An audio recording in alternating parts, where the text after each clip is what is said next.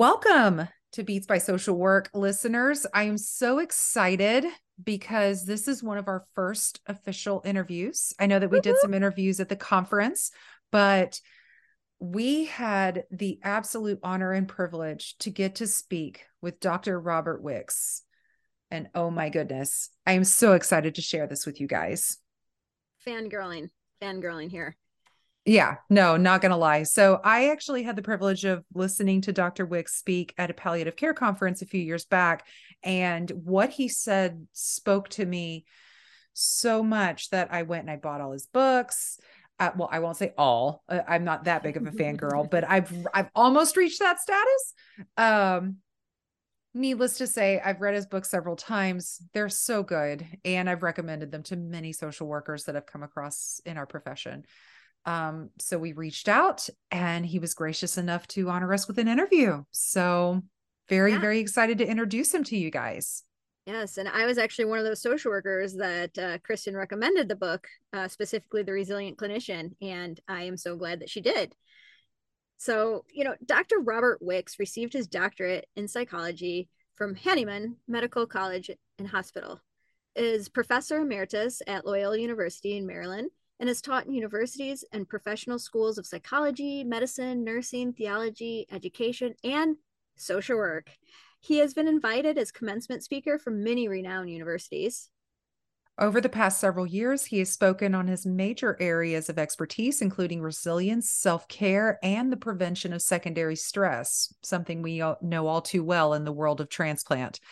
He's spoken about this to many prestigious audiences. This includes, are y'all ready for this list, y'all? Just buckle up. I don't think you're ready. I know I wasn't.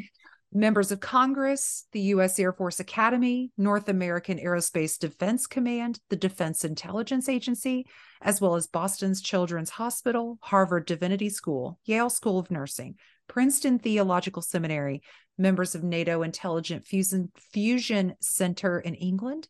He's also spoken at the Boston Public Library's commemoration of the Boston Marathon bombing, addressed 10,000 educators in the Air Canada Arena in Toronto, spoke to the U.S. Army Medical Command, and was the opening keynote speaker to the American Medical Directors Association, spoke also at the FBI and New York City Police Academies, and led a course on resilience in Beirut for relief workers from Aleppo, Syria, and addressed caregivers from over 20 different countries.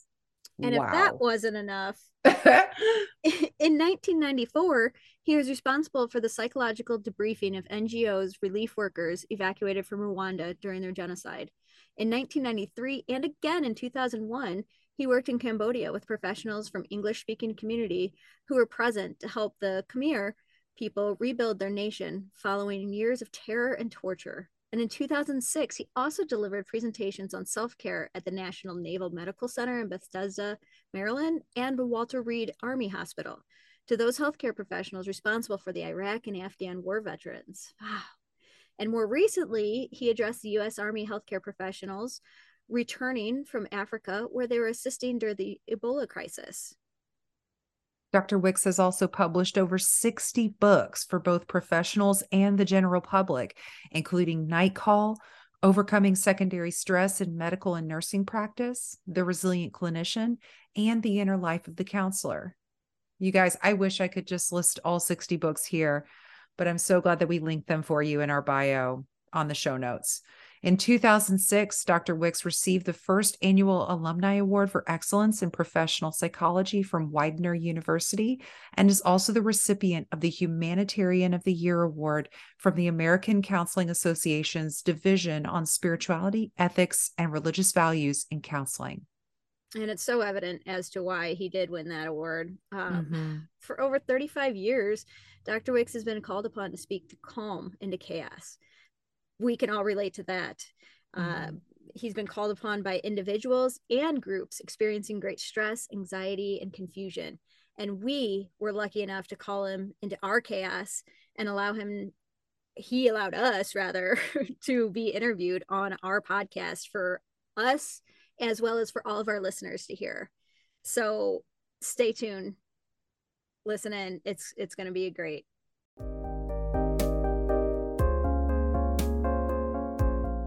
Hi, Dr. Good Wicks, can you hear morning. us? Good morning. I can hear you. Yeah.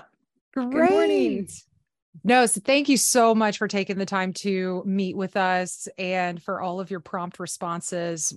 I'm speaking for myself and I believe for Tiffany as well. What an honor it is to get to meet with you and chat with you about all of this. It's so important to our work. So thank you. You're welcome. You're welcome. It's nice to work with an obsessive compulsive, isn't Yes. it?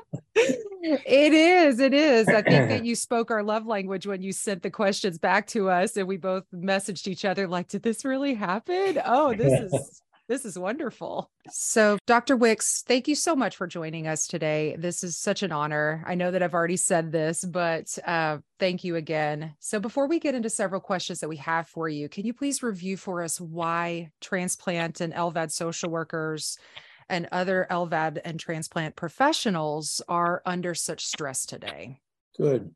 Well, physician and humanitarian Albert Schweitzer once said, I don't know what your destiny will be, but one thing I do know, the only ones among you who will be truly happy are those who have sought and found how to serve.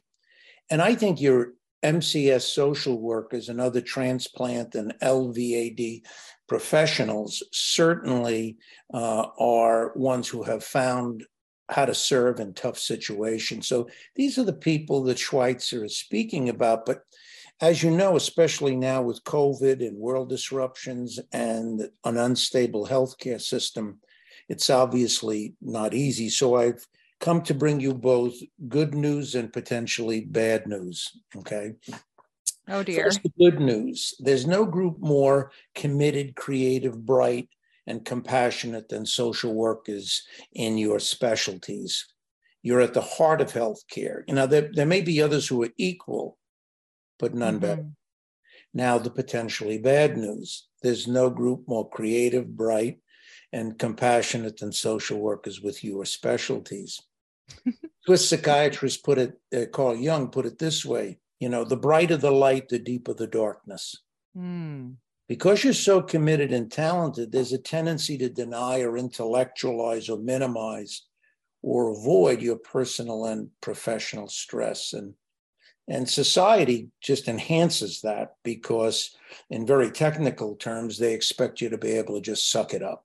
But that kind of attitude is not going to work because you're in an intense line of work because your patients and clients are, you know, at end stage organ failure. And your work is life and death. It's because of what you do, you know, you must look at the patient in all kinds of angles, from the medical, the surgical, the psychosocial, to determine if they're appropriate. So in completing your evaluations, which are, you know, pretty complex, my daughter's a social worker and has done it. It's, you know, you got to look at the past, the present, the future. Sensitive things come up, and even if you're there, you're still in a position of what I would call tentative hope. Because even if they become candidates, as you know better than I do, they may not receive the transplant in time. And, you know, or, you know, the LVAD surgery may not be successful or provide the quality of life. And then, you know, there's not just the physical, there's the mental health part to it. You know, each phase of life has different challenges. This provides an intense phase of life. So due to the nature of your profession, and what you face in your personal life, you know, we don't even add that, like your family or financial or other stresses, you know, you run the risk of suffering from significant levels of acute and chronic secondary stress. Wow. There's just so much to go off of that. Thank you. And Sure. I appreciate the fact that you said that there's good news and bad news. Yes. Well, and I think that's something that we deal with our patients a lot, is the good news and the bad news of thinking about end stage organ failure and thinking about that cautious hope is what I like to refer to it as well. So I love that you touched on that. You know, you mentioned something in there about secondary stress. And that's something I think we all deal with. But can you talk to that a little bit more specifically, how it could relate to us? Yeah, that's something that is the center of my work. Secondary stress represents the pressures experienced in reaching out to others, and it can be actually quite dangerous in its acute form. Well, I was in Germany at one point working with caregivers for the U.S. Army that had just come back from Iraq and Afghanistan. And I was getting ready to speak on my book, Bounce, Living the Resilient Life. And just as I was ready to get up, a full bird colonel came to see me and said, before you give a talk on this, Dr. Wicks, I want to give you a caution. I said, what's the caution? He said, there are a lot of ghosts in this room. I said, what do you mean? He said, there's nothing left inside them. Oh, wow. So acute stress is serious, but now this may surprise you, but I have found that chronic secondary stress, what's known as burnout, can be even more dangerous at times. And that's my concern for you, because it's so insidious. Marshall McLuhan, the Canadian philosopher and author, once posed the question, if the temperature of the bath rises 1 degree every 10 minutes, how will the bather know when to scream? Well, in healthcare, we don't know when to scream today. What we need to recognize is the seeds of compassion and the seeds of burnout or chronic secondary stress are the same seeds. So physicians, PAs, and nurses and social workers who took epidemiology courses years ago probably remember being taught that for every case of poisoning, there's at least a dozen cases of subclinical toxicity. Now, what does that mean for us in this presentation? Right. Well, all in healthcare really need to be concerned about secondary stress, not simply the seriously impaired social worker. For each one of you experiencing severe secondary stress, there's at least a dozen on the edge of it. And so we need to recognize it's the crucial impact of having a healthy perspective during these times, because it's not the amount of darkness in the world, in healthcare, in your individual work setting, your family, even in yourself that matters. It's how you stand in that whole darkness, okay? So regaining, and maintaining a healthy perspective is crucial. And so your psychology, philosophy of life, your faith perspective, attitude, spirituality, wisdom are all needed to live a full life if you want to remain in the work that you're in. Absolutely. Wow. And you also write and speak to professionals in medicine, nursing, social work, counseling, and psychology, really the entire interdisciplinary team, because it does take a team, especially in transplant and LVAD, about post-traumatic growth. Can you speak a little bit about post-traumatic growth and why it's relevant for us? It's fascinating. This is really an important topic, and I wish it would be emphasized more, particularly in your work, because post-traumatic growth, PTG, involves persons not simply bouncing back from trauma and significant stress, but also to actually deepen as persons in ways that paradoxically would not have been possible had the trauma or stress not happened in the first place. As a result, the person experiencing PTG may mature psychologically and spiritually in new ways. They may understand their signature strengths more clearly, especially what I would call the shadow or minor ones. And as a result of PTG, they may become more appreciative for life and the persons in it. And that's my hope for you. Let me give you an illustration from my own life. My daughter, when she was very young, had severe scoliosis, and she needed to wear a cast for 23 hours a day for 3 years. And finally, it became so bad, she needed to go in for surgery, have 13 levels of her spine fused, and an iron bar put up her back, because as you know, bone takes forever to fuse. Well, when she was done with the surgery, people would say, oh, is she fine? Just like transplant, you okay? Yeah. But life is chronic. She almost died when she, was in university. She crawled into the house and we had to have the rod taken out. When she gave birth to a second child, she almost died. And recently she went in for a day procedure and was there for a week. She had a choice at that point. She needed to honor, because you got to honor the pain you're in. You can't do spiritual romanticism, everybody has it. No. Honor it. But then be open to where it might take you. And in her case, I recognized where it took her when she, and it, after that, it said to me, surprised me over breakfast. She said, Dad, I never told you this. And I thought, oh, glory be to God. What? What? She said, I always wanted to be a Marine Corps officer like you were. I said, you did? She said, yeah, but because of my condition. I said, well, what are you going to do? She said, I'm going to become a social worker and I'm going to work for the VA. Wow. And she did follow through, and she's now responsible for severely injured returning Iraqi and Afghani vets. And one of them came in who had a leg blown off, and she greeted him warmly in ways that I can't, because I haven't been through the pain she's been through. Yeah. And she greeted him and she said, come right in. And he said, boy, you're perky.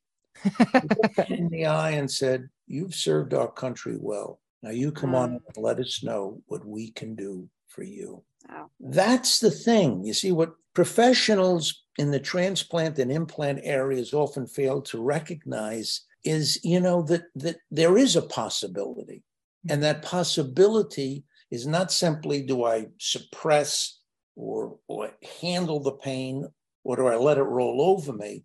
Mm-hmm. It's an awareness that makes a difference, but social workers don't do well with self-care that would help them understand that. Absolutely. And Tiffany, I see that you want to say something. Well, no, and I don't want to steal it from you, but I think that both of us, we've talked about this a little bit and listening to some previous conversations that you've had and reading your book. To that point, you make a comment, the Russian proverb about those that live next to a cemetery don't cry over death. And I think that in transplant, we, especially social work, we like to say sometimes that we carry a cemetery in our heads of and patients our hearts. And our hearts. Yeah, exactly. And so it just, that really resonated, I think, with both of us in that regard, and kind of similar to what you were talking about just now, in that, we've become so good at compartmentalizing and so good at keeping that this is what we need to do, and we need to be there, and we need to show up for our patients, and then we need to go on to the next one, that sometimes we don't do that, as you said, allowing ourselves to experience that emotions. Yeah. And I think that that's part of the whole self-care process, but it's very difficult for people like yourselves to get involved in self-care, because what professionals in the transplant and implant areas often fail to recognize is just because you're willing and able to carry the psychological load you're tasked with doesn't mean it's not heavy. The Japanese proverb goes, eventually even a gushing spring can dry up. So let's face it, you cope, I cope. The question is, how can we do it a bit better? Social workers in a specialty such as yours, you're often among the hidden casualties in medicine. Nobody sees the sacrifices you make. They often see the first person on the line, from the medical or nursing vantage point. But, you and if you're married, your spouses, are this quiet kind of sufferer. And so self-care is necessary. But the problem with self-care is you have to have a particular signature strength or virtue to get serious about it. Now you might say, well, what is it? Well, let me give you an illustration, because even if you want it, doesn't mean you're going to get it. Right. My daughter, because she's a social worker, naturally does social work things with her children. Of course. So at dinner one day, they were getting ready to get up, my two granddaughters. They were about 6 and 8 at the time. And she said, I want to know what gifts God has given you that you're going to share with the world. And they love this stuff. So they went on and on. And when they were finally done, my son-in-law, who hadn't said anything, finally said, well, what about humility? And the 6-year-old said, well, what exactly is it? And he said, well, get the dictionary. And he read out the definition. And he said, now, who do you think of when I read that definition? And my two granddaughters and my daughter chimed up, Mom, referring to my wife. Oh. And he said, well, what about Pop? And they went, no. So even if we want this virtue, there's no guarantee. But here's why it's so important. When you take knowledge and you add humility, you get wisdom. And when you take that very wisdom and add it to caregiving like you do, you get love. And love is what brought you into social work, into this specialty, and it's at the heart of life. So I really think that you really have to, deal with your resistance to taking care of yourself. I know that sounds crazy. And when I work with persons like yourself, I never take the resistance on directly. You're going to lose, Mm-hmm. So I go around it and I say to them, look, you do know self-care is not just about you. What do you mean? One of the greatest things you can share with your patients or clients is a sense of your own resilience and a healthy perspective, but you can't share what you don't have. Wow. So this whole thing of self-care is important, particularly since we deal with very unusual situations in our work. Yeah. And it's that's tough as a social worker too. Of course, the entire concept of self-care from a social work perspective is difficult because it's Tiffany and I are laughing because it's constantly do as I say, not as I do, because we need to lead by example and practice self-care, but it's very difficult. And the concept of self-care is, I feel a little jaded because some people just see self-care as putting on a face mask and, taking a long bath, and that's it. And it's so much more than that. It's processing, it's the journaling, having mindful time. And so that's one of the things in your work. You speak of the dangers of parallel process and the need for periods of reflection, mindful meditation to maintain that healthy perspective that we've been talking about. Yeah. So can you add a little more on that parallel process? That's very, very important for you in your work. Parallel process is where we mimic the patterns of those we guide, care for, or supervise. And when I was asked a couple of years ago now to fly into Lebanon, and what the plan was is bring caregivers from Aleppo, Syria, into Beirut, and then I would work with them on resilience through an Arabic interpreter. And when I got into the room, I could see it didn't take long to recognize they were suffering from both what we call traumatic countertransference and traumatic transference. And by that, I mean the countertransference was when they were in Aleppo, they were working with clients that made impossible demands on them. And they couldn't ISIS is breathing down their neck and all this is going on. They have to stay indoors. They have to stay away from windows. They drive at night. You can't have the headlights on because you'll be bombed.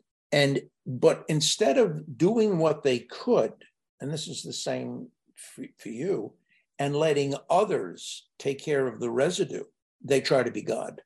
And as a result, they felt overwhelmed, they felt helpless, they hopeless, and even at times angry at the clients. Well, then they came into the room with me and they transferred it on to me. They were angry at me. Now, I'm used to that. But I was able to lean back.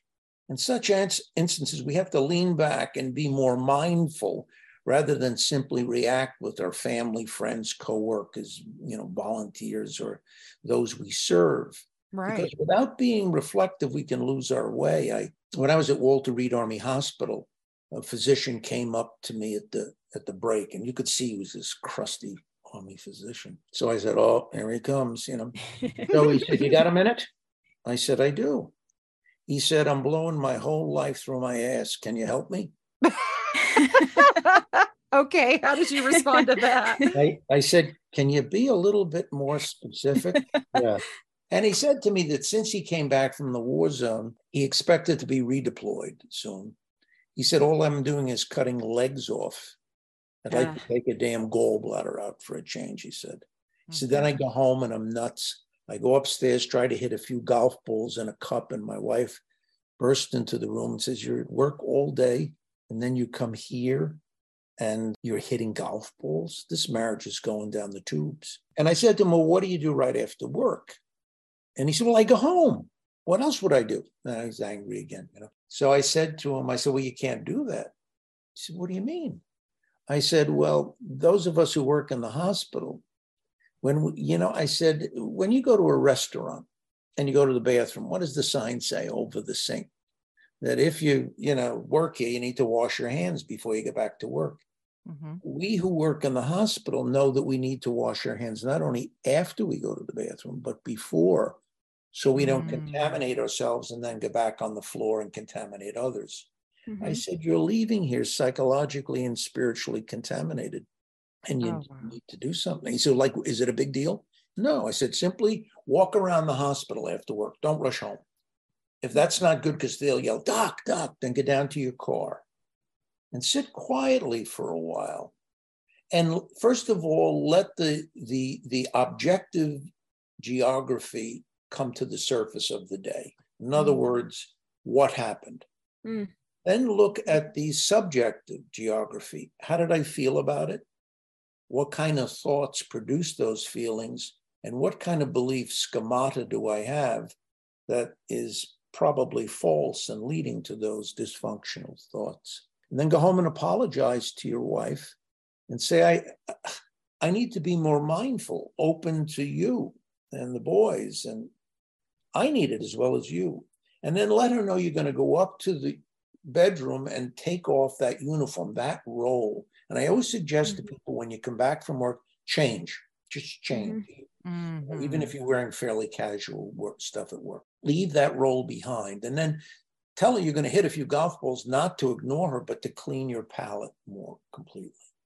And I said, if you do that, then that'll have a major impact. And people will often say, well, I'm a very reflective person. Stop. You need to give this priority. When I was in Cambodia, working with those people trying to rebuild the country after years of terror and torture, at the break, a Buddhist nun came up to me and she said, Doctor, do you have a moment? I said, sister, for you, anything. What can I do for you? Mm-hmm. She said, we have a young Buddhist who is the chaplain in the unit at the hospital for farmers who've had their legs blown off by landmines. And he's getting very depressed. What should I do? I said, well, sister, it would help me if you tell me that once he's done with work and he comes down and sits in his car and he meditates, what comes up in the meditation? Then I could make a better intervention with you. Mm-hmm. And she stopped and looked at me like a deer caught in the headlights. And she said, Doctor, I am so embarrassed. I said, sister, what would you be embarrassed about? She said, I'm a Buddhist nun, and I did not think about mindfulness meditation. I really feel that what it does for us, it increases the gap between the stimulus and our response. Mm-hmm. Because we deal with such negativity, like from families of the patients you have, and anger. And I remember I had a colleague that was so jaded that finally the hospital said, you got to mentor her. I said, well, we could send her. No, you. So she came in and she, oh my God, I have never seen such, sarcasm. So she shocked me one day. She came in and said, I read your book, Riding the Dragon, and I really loved it. Mm-hmm. I said, oh, thank you. And in the next breath, she said, too bad you're not like what you've written. What? So after I prayed for her early happy death, I leaned back rather than immediately responding, took a breath and said to her, obviously from the tone in your voice and what you've said, you feel I've let you down in some way. Maybe we can talk about it. You see, reflection is clearly a first step in increasing your emotional intelligence. You look at your thinking, you see how you're impacting your emotions and actions, and then you reflect on how you can control, handle, and express your emotions and the interactions in a healthy way. As Carl Jung, again, once noted, knowing your own darkness is the best method of dealing with the darkness of other people. And it also helps you deal with your unprocessed pain. Mm-hmm. I was walking along and I ran to a colleague, and a colleague said something positive to me. Mm-hmm. And I got all filled up. It was just some small thing, And I realized that reaction meant that I had not been taking out the time for reflection to process the emotions. And what happens is when you do that, you can see what triggers emotional pain and moral injury in yourself. You can discover who and what provides you with psychological safety, and it helps you gain a healthy perspective. And healthy perspective has such a wonderful history, not just in psychology and psychiatry, but in religion. In the Talmud, we read, you do not see things as they are, you see things as you are. In the Christian Testament, in Matthew 6:22, if your eye is good, your whole body will be good. You know, Buddhists speak about it as the unobstructed visions. Hindus in the Upanishads, a turning around in one's seat of consciousness. So perspective is really, really crucial and at the heart of the whole reflective process. Wow. It's so funny you say that, because we talk about perspective frequently in our world, and having a perspective when you're going through end stage organ failure and when you're going through this journey, we like to refer to it, but it goes back to what you said. We don't take our own advice. So we tell others about the importance of that, but just hearing you speak to it, you know, what I like too is that you're holding us accountable and calling us out for things that we need to do, and really putting it into a way where it's almost like an assignment. And I think sometimes as social workers, we do better when we have assignments. More task oriented. Exactly. And it's kind of saying, hey, you, in order to show up for others, which we all say, but in order to show up specifically for your patients and be better, you have to be better. You really do. And I think that's the issue is, to put it very bluntly, is you're in the failure business. Mm-hmm. You know, when I work with surgical residents, I say to them, before we get into, studying my book, Overcoming Secondary Stress in Medical and Nursing Practice, and getting into all these little details, let's get to the core of it. During your tenure as a surgeon, you're going to kill people. Mm-hmm. Maybe not through malpractice, but through mispractice, because you can't be at an A level 100% of the time.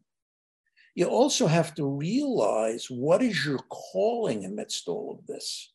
I was in South Africa working with them, post-apartheid, and a woman came up to me at the break.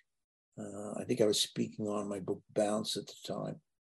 And she said to me, well, I can't do it anymore. I said, well, what is it that you do? She said, I'm a social worker, and I work with women who've been sexually and physically abused and try to get them justice. Mm-hmm. And she said, for that to happen, we have to go to court. That means they have to take a day off from work, and they're poor and often single parents, but they do it because they want that justice. And then we get to the court, and the judge, who's often male, looks at the material and says, oh, I haven't had a chance to read it yet. Make another appointment. Mm. She said, I'm a failure. Well, I let the emotion settle for a moment because she was pretty upset. And I said to her, well, who was with that woman other than you at that moment? Well, no one. I said, would it be an exaggeration to say that you were closer to her at that moment than anyone else in the world? Oh, she said, no, it wouldn't be. And then in as gentle a voice as I could muster, I said, and you want to leave that? I said, don't you realize we are not in the success business? We're in the faithfulness business. And that's where you are. You're in the faithfulness business. You suppose the person doesn't get approved. Suppose the person gets approved, but it's not in time. Mm-hmm. Suppose they get approved, it's in time, but their life is not what they had dreamed about. During all that process, you have been faithful. You've been present. That in itself is something special. And by the way, I wish I could show you a movie of the impact that you've had that's positive. I said, you have no idea, because people do not come back often and say thank you. Mm-hmm. They feel you know it. That's so true. And when they rarely do, we're so awkward with it because we're so not used to getting thanks or gratitude that we don't know how to respond. Yeah. And one of the things that you mentioned, the story you told about the Buddhist nun that had the individual, and how does she help with that? That speaks to me closely, because one of the things we struggle with in our profession is patients who have an extremely long hospitalization, that there's no exit strategy, no end game. There's no answer. Everyone wants the answer. And to just sit with them. Mm-hmm. And like you said, being faithful I would take the just out. It's not just sit with them. Sitting with them is curative for the moment. Because what you're doing is you're listening. You're not, staying silent, waiting for your opportunity to speak. That's hearing. But it's listening. You're saying, okay, you're processing, well, what have I experienced with this person up to this point? What they're saying is emotionally, what kind of thinking would produce that? What's the support system they have, and how is that impacting positively and negatively? And to be honest, who else is on the team? Some people you're going to work with are very, very difficult, not just the patients, but the team members. I have a colleague who's convinced there are only 5 irritating patients and 5 irritating colleagues in all of healthcare in America. And they just travel from hospital to hospital. But I have worked with some people that really are very difficult as colleagues. And that's part of the stress as well. People think it's just the patient, but it's colleagues, it's family, it's friends, it's the environment that's so dark. Yeah, there are a lot of elements in it that are challenges, and we can either use them to soften our soul and open us up to become deeper as persons and more grateful for things like a sip of a cup of coffee or a short walk during the day, or it can just jade us, make us jaded. Yeah. And one additional question that I wanted just to throw in there, if we have time, was one of my favorite books that you've written is The Resilient Clinician. And I recommend it to every student that comes across my office. But there's several questionnaires that you have in that book. And can you speak to how you developed those and the importance of them? Because like Tiffany and I have already said, I value them greatly because it's that task oriented. It's an assignment. Yeah, basically it's the same book, The Resilient Clinician, Bounce, Living the Resilient Life and Overcoming Secondary Stress in Medical and Nursing Practice. But it depends upon the audience. Sure. So, and what I tried to do is develop a self-care protocol outline. And the goal there was to try to get the person reading it to develop something that's realistic but ambitious. Okay. And also raise new ideas, and to make it a task as part of almost like your whole clinical journey, so that it's not, oh, this is nice. No, it's part of your role. And when I work with hospital executives, I say to them, unless you can get them into self-care, this is going to cost you a fortune. Because to replace a trained social worker, a surgeon, it's a fortune. And and don't forget, you've got somebody with all this clinical wisdom. So for the system as well as for you, it's important. And then there's a vulnerability profile. And I developed that because each of us is vulnerable in certain ways. I had a colleague who said, he said, with me, he said, helpless people really upset me. I said, oh. He said, with you, I think, speaking to me, he said, I think it's angry people.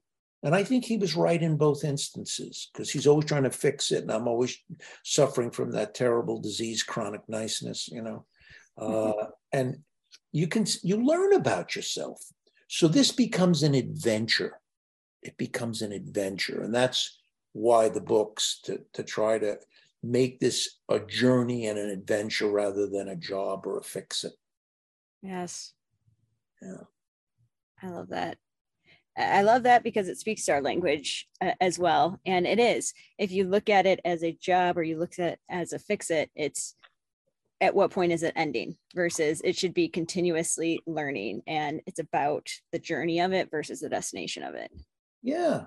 And I think that in social work, I taught at Bryn Mawr's Graduate School of Social Work and Social Research years ago. And one of the things that I loved about social work is that it was so encompassing. It was so holistic. And unless we can include ourself in this holism, and unless we can include self-compassion with compassion with others, it's just like if I was a therapist and a woman, and I'm so overwhelmed and I'm saying all the right things to the patient, but I'm not modeling it. What? So when you sit with a patient or a client and you model being able to sit with the darkness that they're sharing, then you're modeling for them how they can sit with their own darkness. That's a great gift. The music of social work sometimes is more important than the lyrics. So what you do is important, but your bedside manner is equally important or maybe more important. But it's no good without self-care. Oh, wow. I mean, that one sentence just speaks volumes. That is just incredible. Absolutely. Oh, well, is there any final points before we close that you would like to add? Anything that we may not have touched on? There's a podcast that I listen to a lot, and he always closes his interviews with, is there anything I should have asked? A couple of things. Let me just mention a couple of things. First of all, when we speak about resilience, we often think of it as an individual thing. Like, what do I need to fix in myself? But we need to look at toxic systems as well. Christina Maslach does wonderful stuff on burnout. And one thing that struck me, she says, if you're examining how a cucumber turned into a pickle without looking at the vinegar barrel in which it was submerged, you wouldn't get very far. And it's the same thing with healthcare. You need to look at, and when I work with healthcare executives, I never ask them, is your system toxic? What are they going to say? No. Of course not. Where is it toxic? Where? And it's the same thing with you. You have to ask in your system, in your team, in the healthcare system, where is it toxic?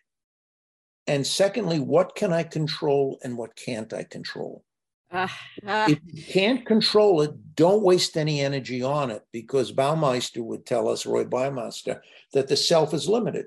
Don't waste energy, but look at where you can control it. So that's number one. Number two is that in developing a self-care protocol, I would say that there are three elements that are crucial. One element is exercise. And that's, people hear that and I don't have time and everything. I'm speaking about a short walk. I think it makes a big difference. I remember having a depressed client and I suggested the walk. And I said, well, how did the walk go? Oh, I was too depressed. I said, oh, geez, that's my fault. And she said, what do you mean? I said, it should have warned you. I didn't present it correctly. I want you to be depressed outside. Because what happens is when you take a walk, you have oxygen exchange and it reduces the depression. Mm-hmm. The second element is friendship. There's a Cameroonian proverb that goes, if you want to go fast, go alone. If you want to go far, go together. And I think you need 4 types of friends. One is the prophet that says, what voices are guiding you? The second is the cheerleader who thinks you walk on water, so that when you call him up at the end of the day and you say, you're not going to believe what he did today. She says, I don't believe it. And when you tell her the story, she says, you're totally right. He's totally wrong. And because you're humble, you say, well, it might have had some minuscule part to play in it. Oh, no, you're a saint. You're a saint. Now, if you just have the prophet, you'll burn out. If you just have the cheerleader, you won't grow.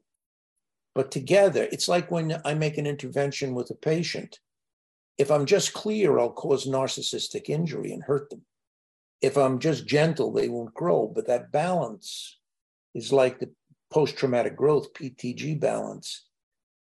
Gentleness and openness is essential. So the prophet who wakes us up, the cheerleader that supports us. Third is the harasser or teaser. Because on the way to taking your work seriously, and it is serious, there's a danger of taking a detour and taking yourself too serious. Oh, and wow. Finally, the inspirational friend who calls you to be all that you can be without embarrassing you that you are where you are. And the other piece is, in addition to the walk and the friendship, is reflection. And just a couple of minutes. And people say, well, why only a couple of minutes? Well, how long are you doing it now? Regularity is more important than length of time. Mm-hmm. And there are 3 dark alleys you want to be aware of. First is arrogance, where you project the blame on others. It's fun to throw away the blame, but then you throw away the power to change. Second is ignorance, where you condemn yourself. It's crazy. It's a waste of energy.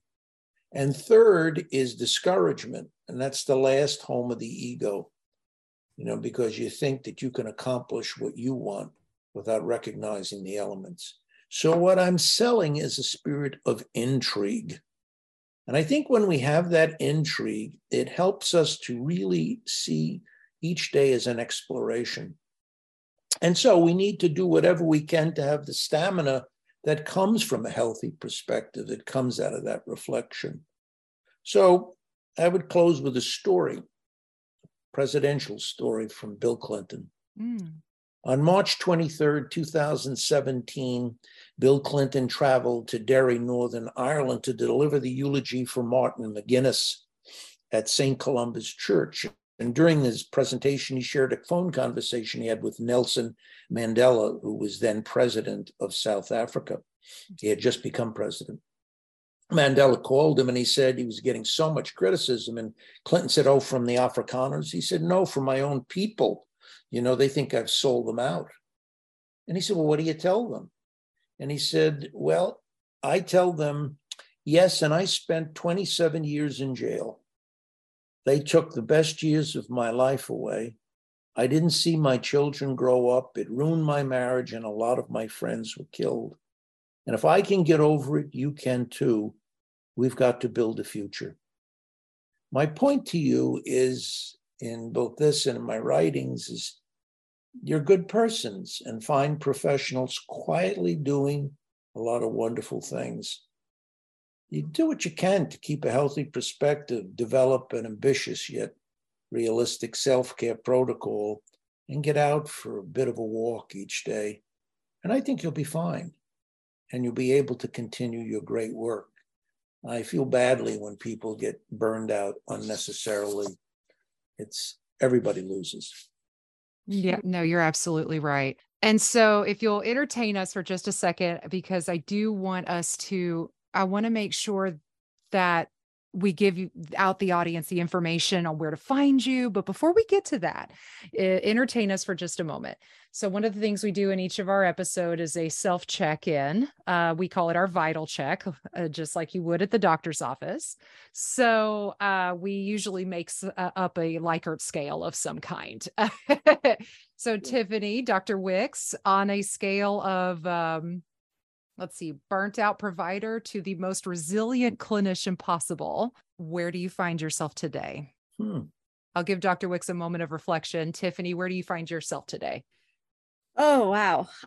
I would say that I am probably I'm not the burnt out clinician at this point, but I can see that I need to incorporate more self-care into so I'm the clinician, we'll say, not resilient, not burnt out. Yeah. That's interesting. I would say I'm at an 8. Okay. Yeah, because I feel fairly resilient because I've tried to make sure that what I do makes sense. When I was up at visiting a colleague at Harvard, he said to me, I was going to do a book on availability, and it was very glossy. And he said, stop. He said, availability is not just a gift, it's a problem. And he said, we need to figure out what theme would help. I said, what do you think? I don't know. So we chatted for a while. He said, I've got it. I said, what is it? He said, it's pruning. When you prune something, it doesn't blossom less, it blossoms more deeply. So that I've just come off a long trail of talks to physician assistants and other kinds of people, and I'm getting ready for a trip to Northwest Canada. And the people I've dealt with are so good but they're so hard on themselves, and it takes so much of my energy to focus on them that I feel myself, I would love to say I'm a 10, but that 8 or 7 is because I recognize that during transition, as you're moving from one to the other, that's a very vulnerable time. Yeah. Oh, wow. That is an interesting perspective. And I'm glad that you brought that up. Yeah. Yeah, definitely. Thank you. You know, we are so thankful that you came on to this podcast, and this podcast is so important to us because it hits on people that do feel like they're sometimes on an island. They don't have that community. They feel that burnout, but they're not sure if it's just them, if it's appropriate. And so it was important for us to have this podcast and bring people like yourself on. And we're just wondering, for our audience, because of that as well, where can we tell people to go if they want to review what you've talked about, if they want to do the scales themselves, if they want to learn more about your writings? Which of your writings would you suggest our listeners start with, and where can they go to review? Yeah, I'm glad you asked that, because I didn't realize how much I enjoy writing until a friend said to me recently, he said, "How many books have you published?" And when I told him, he said, "Bob, I think you need to get out more often." Yeah. So I would suggest a few books. One is a light book that I think encompasses a lot of what we said. Is called Night Call. It's on embracing compassion and hope in a troubled world. Night Call. Another one that's light, that's a companion, is called The Simple Care of a Hopeful Heart. And it's on mentoring yourself. So it's sort of interesting. And then if you want to get a little heavier, Bounce, Living the Resilient Life, or the Overcoming Secondary Stress in Medical and Nursing Practice, either one or the other, not both. And then Perspective, The Calm Within a Storm, focuses on just that topic. And finally, if spirituality, faith, and religion are a key part of your life, Riding the Dragon. So those titles would, and then if there are any, if you Google me, I have a little site that, I don't even think it's up to date, but it'll give you some idea of the books I've written. Or you can even email me at rwicks, WICKS, at Loyola, LOYOLA.edu. I'm not that busy, so it's not an intrusion. So, but I'd love to see you all not just get by and succeed, but really find your work relishing in so many ways. So I'm honored to be with you today. Thank you. Thank you so much, Dr. Wicks. It's been an honor and a privilege on both ends.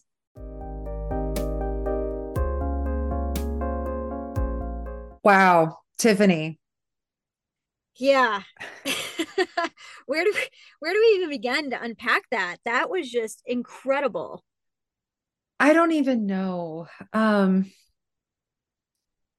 To be honest with you. And so, for the sake of transparency for our listeners, I think it's worth saying that this reflection piece of our recording actually occurred about a week later.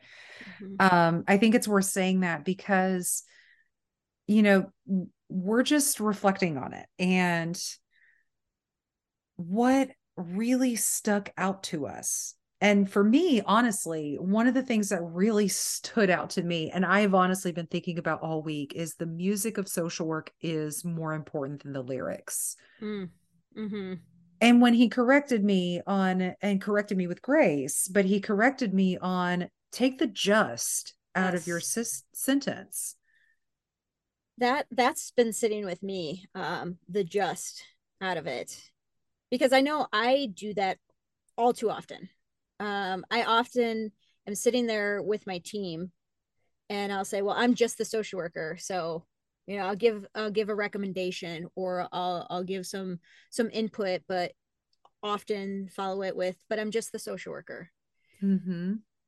And, my team will say sometimes, not just, but the way that he put it in this interview really allowed that reflection, really allowed that understanding of, we are not just there. We are someone that is so much a part of that patient's life, that we're showing up. Mm-hmm. We're not just coming by. We're not just doing a supportive visit. We are there to listen to them, and sometimes the only people that might be truly hearing them in the day. Mm-hmm. And going back to what he said about the lyrics versus the music, there's often times where we have a patient, and he even mentioned this, where they're in the hospital and they're listed, they may not get a transplant, the outcome may not be what they expected. We're the ones sitting with them. Mm-hmm. We sit with them when a lot of times that moment of sitting with them is very uncomfortable for other members of the team, and it's not in their skill set, and that's why we're so vital. And to really honor and respect that we are part of the symphony that makes this move and keep going. Yeah. Well, and I think it further explained, or spoke to rather, our discussion from last episode about the cog in the machine. Mm-hmm.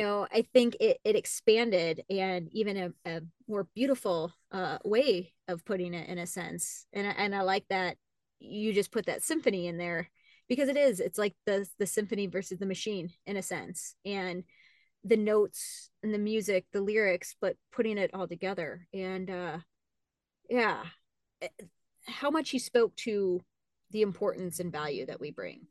Mm-hmm. Exactly. And I've often reflected on another thing that he said too, about having that your self-care protocol needs to have very specific things. Physical activity. I know I feel better as a human being when I am physical and moving, even if it's gentle or calming. It's just not sitting in front of Netflix for 6.5 hours. Mm-hmm. But mainly what I want to focus on too is the friendships that you Mm-hmm. need in your life, and how each friend, each description of the friend, each different type of a friend has their own value and their own weight, and helps keep you accountable in your work. And you need each one. Absolutely. And as he was talking about it, it made sense. And I thought about people in Mm-hmm. my life that I have, and who do I go to for different pieces of it. And sometimes it's the same person that has a little bit of each one of those. And I think that's my favorite kind of friend, is when you can have a little piece of each one of those in it.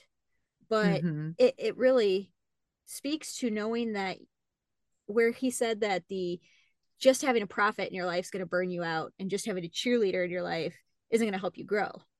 Mm-hmm. And I thought that was big, because sometimes we can find ourselves getting caught up in the guiding aspects, right? Or just wanting the hype. But it really takes all of those. And I think even with what we're doing right now, when we think about the reflection piece too, and it's given us kind of a cause for pause, um, Mm-hmm. a reflection on looking at our friendships, a reflection of all that he said within this interview, and recognizing that reflection doesn't have to be 20 minutes every day. It doesn't have to be an hour. It doesn't have to be necessarily meditation to start with. It's just a couple of minutes, get into a Mm-hmm. routine of it.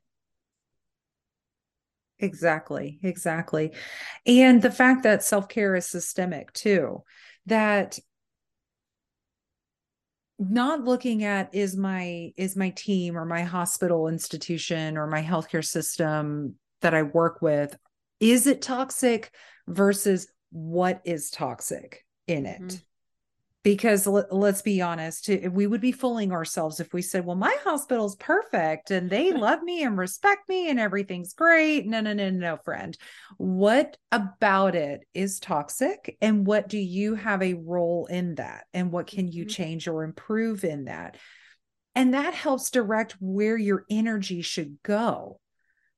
Yeah. Because we're not perfect. We're all humans just trying to work towards the same goal. We all have our faults and they all manifest in different ways, but recognizing that too, and how it's a team approach. Because I know that we've all, especially those of us that have been in transplant for some time, have seen this mass exodus of transplant social workers and transplant professionals leaving because of burnout, and a lot of people coming in that are new to the field. And how can we prevent that from happening again? Right. Right. And talking in that regard of where you put your focus, or even thinking about your energy level of it. And so learning from past mistakes or past things that didn't go right, but also not expecting those new individuals that come in to be the people that left. I think that's also an important thing of they're not the same individuals. It's not the same team. And it's not going to be. So stop focusing on that and stop being upset that it's not, or stop dwelling and fixating in that area, because it's not going to change. Exactly. And if I can share a situation where a lot of this reflection really manifested. So I've had a patient who has really fought so hard and wanted to see a good outcome. But unfortunately, complication after complication led to this person transitioning to end of life. And my student intern went with me to those counseling sessions. To be quite honest with you, I didn't know what to say. What do you say to this family? And so I just sat. Yep. And I sat and I sat and I sat. And when I reflected on that, and of course I offered some small one-liners, just how sorry I was. And you're right, this sucks. There's nothing right about this. And we followed all the rules and you followed all the rules, and this is still the outcome. So I reflected on that with the intern, and she said, I just kept thinking of all the things that I wanted to say to fix it. And I realized that there was nothing that I could do to fix it, and that we really did just need to sit.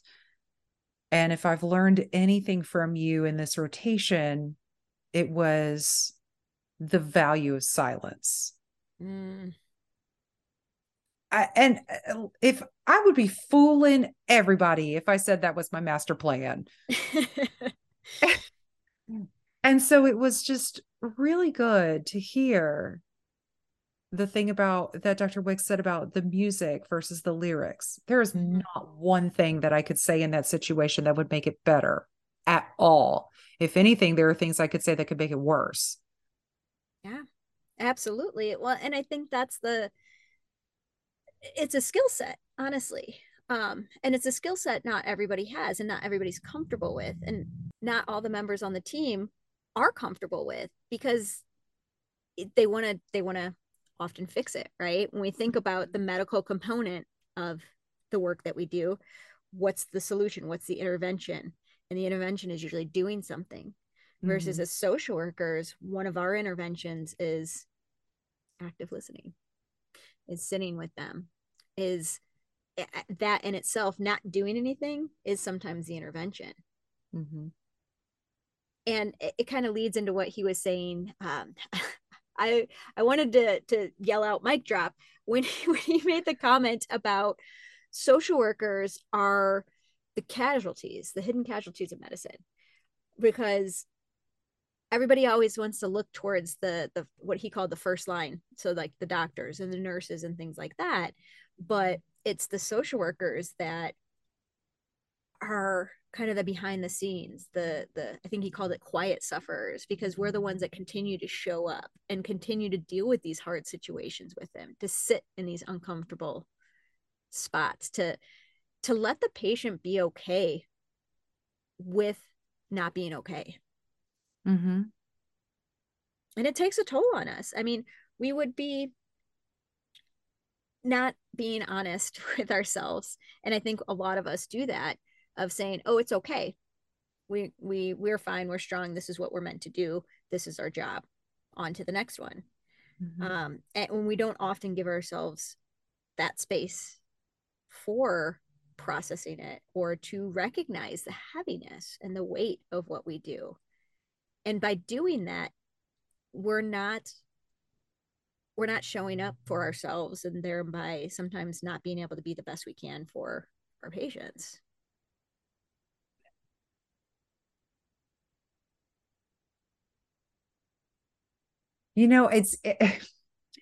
Honestly, I know that there was this long, awkward silence, but I feel like there needed to be, because it's just, I had to sit with that, and I have to sit with the depth of what we talked about in this interview. And I hope that if anything comes out of this, that social workers out there that work in transplant and VAD realize the weight and the value that they bring, and that the team members see that we are casualties just as much as they are, and that this is a team approach.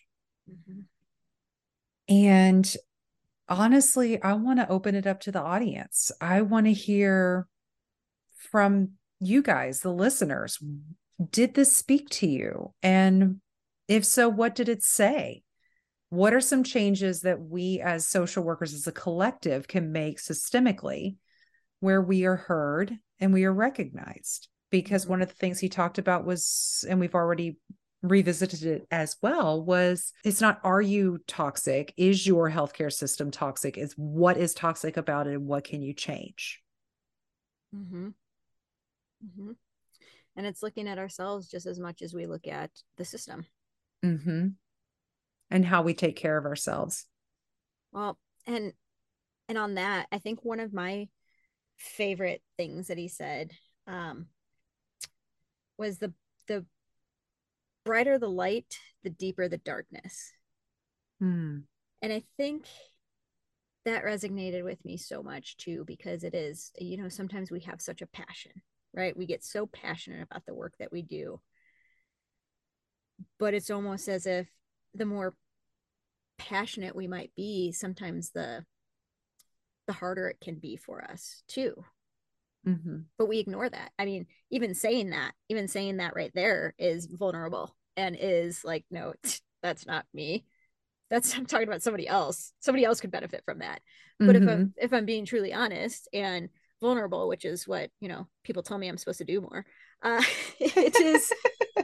it's we can carry this load, and we're tasked to do it, but we have to recognize that it is heavy. He made reference to that too, but just even more so of, yeah, we do it, and we do it damn well, but it doesn't mean that it doesn't get heavy.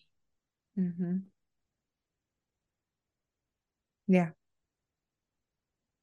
And so with that, thank you guys so much for listening. I really hope that you feel compelled to pick up one of Dr. Wicks's books. I would love to hear your comments, questions, and hopefully we can convince him for a follow-up interview. And we do. Oh, no, please.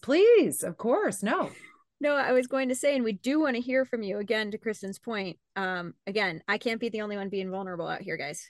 Yeah, exactly. So we want to hear from you. We want to hear your wins, your victories, your losses, your griefs, and your struggles. All of it, the good, the bad, the ugly. We want to celebrate and mourn together. We do. And we want to know, where do you sit in the scale of the resilient clinician to the burnt out clinician?